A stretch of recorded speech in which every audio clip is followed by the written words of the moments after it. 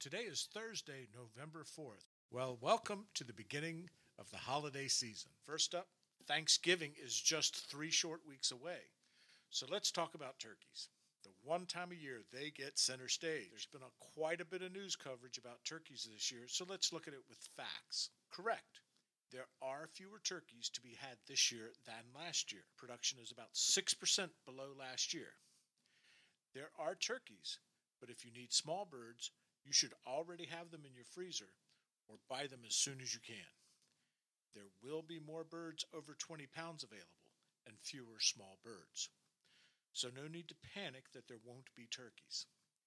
Yes, they cost more this year, about 30 cents a pound at wholesale. So plan to spend more money on turkeys this year, but there will be birds available for the holiday. Now let's talk beef. Beef weekly harvest was a very strong 668,000 head, up from the previous week, which was also strong at 661,000 head. With production this strong and still prices are increasing, tells us the packers are well sold. We will see middle meats, both ribeyes and tenderloins, start their holiday climb.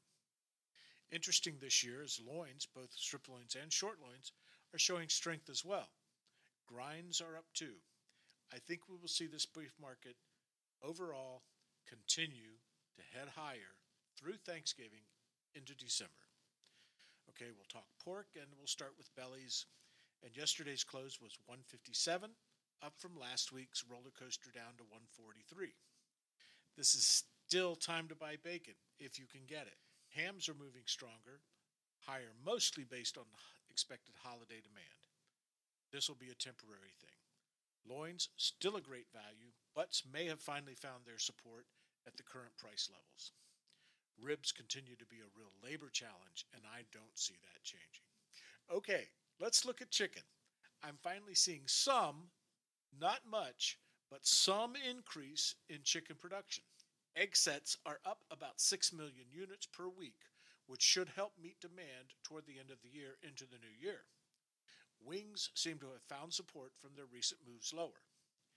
I think we may have a bit more room lower before we get into some serious wing season.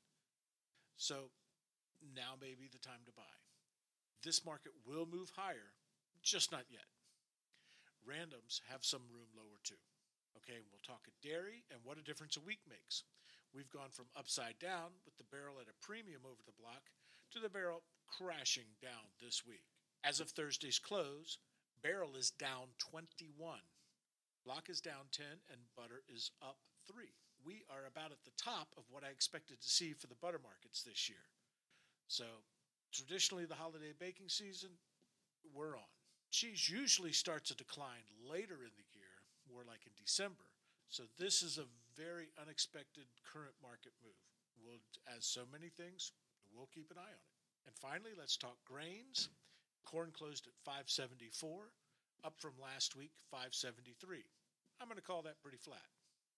Corn harvest is better than 75% complete, and favorable weather continues with the harvest. Colder temperatures won't slow down a corn harvest.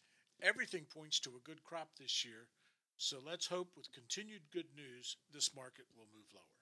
Soy harvest is about 80% complete. Mostly good news coming on that crop this year too. But it's not moving lower.